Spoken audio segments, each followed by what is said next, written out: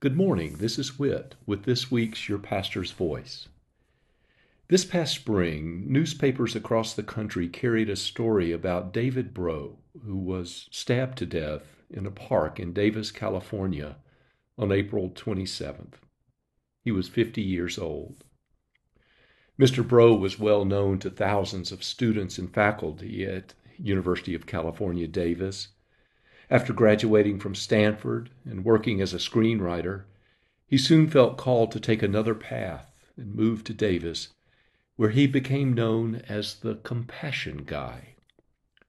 You see, for years he stationed himself on a busy corner near the university where he could speak to and listen to people who walked by.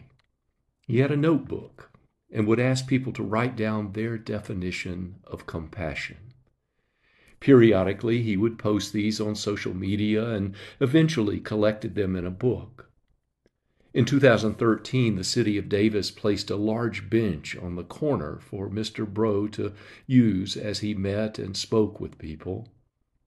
Few passersby knew his real name, but most everyone knew the Compassion Guy. And his death drew a large outpouring of grief from street people all the way to the mayor's office.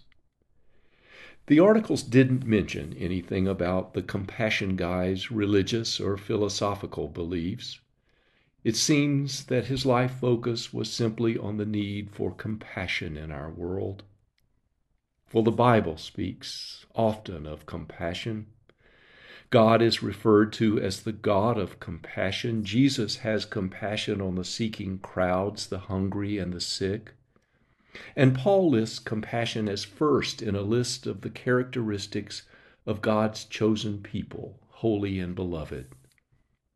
If we are to be people who seek to be as Jesus, compassion will be prominent in our lives. And next week I want to reflect more deeply on this. Until then, as I've reflected on the life of David Breaux, it occurred to me that if I had passed his corner one day, I might have seen him as some poor, unhoused soul possibly suffering with mental illness. Yet after reading the testimonies to his life, and with his life focus on living simply and always with compassion, I think he may have been saner than I am. When people stopped and asked him, "How are you?" his response would be, "Peaceful."